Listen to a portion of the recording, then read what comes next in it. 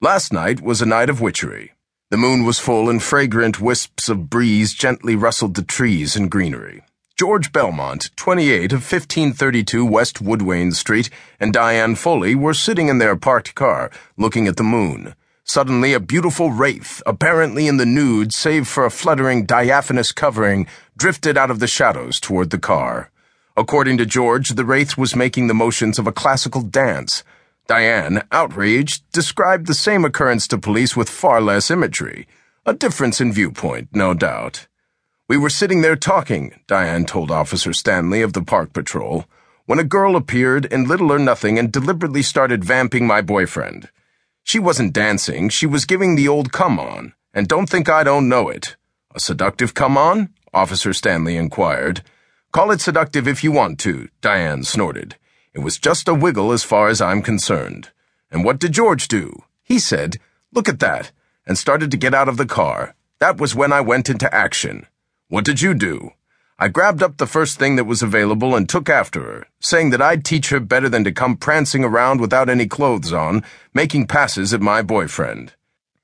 According to the police, the first thing that was available was a jack-handle which would certainly have inflicted what the law refers to as grievous bodily injury, and beyond any question was within the classification of a deadly weapon. The ghost, however, did not seem to realize its desperate plight. It was too busy getting out of there, but fast. Diane Foley, hampered by her more conventional garb, took after the ghost in a headlong pursuit, which was punctuated from time to time with infuriated screams, arousing the attention of residents who boarded on the park and resulting in more than half a dozen calls to the police. According to Diane, the ghost did the screaming. According to neighbors, Diane certainly was doing some screaming herself. As one man who telephoned the police said in a later report, "It sounded like a couple of coyotes out in the desert, and you know what that sounds like. One sounds like half a dozen. Two sound like... Well, that was the way it sounded out there in the park. I certainly thought someone was getting murdered, or that at least it was a hand-to-hand hair-pulling match." Be that as it may, the ghost, which George described as having a figure, simply out of this world, won the race, and a breathless, indignant Diane, still carrying the jack-handle, returned to the car. Police, however, alerted by a dozen calls, converged on the neighborhood and soon were rewarded by picking up a young woman walking demurely along, clad in an opaque raincoat. In view of the cloudless night, the raincoat seemed incongruous. Interrogated by police, the young woman professed complete ignorance as to her name or address. Her mind, she said, was a blank. Once at police headquarters, it was soon discovered that her mind wasn't all that was blank. Under the raincoat, her only apparel was the remains of an expensive gossamer slip, torn into the equivalent of Salome's 7 veils.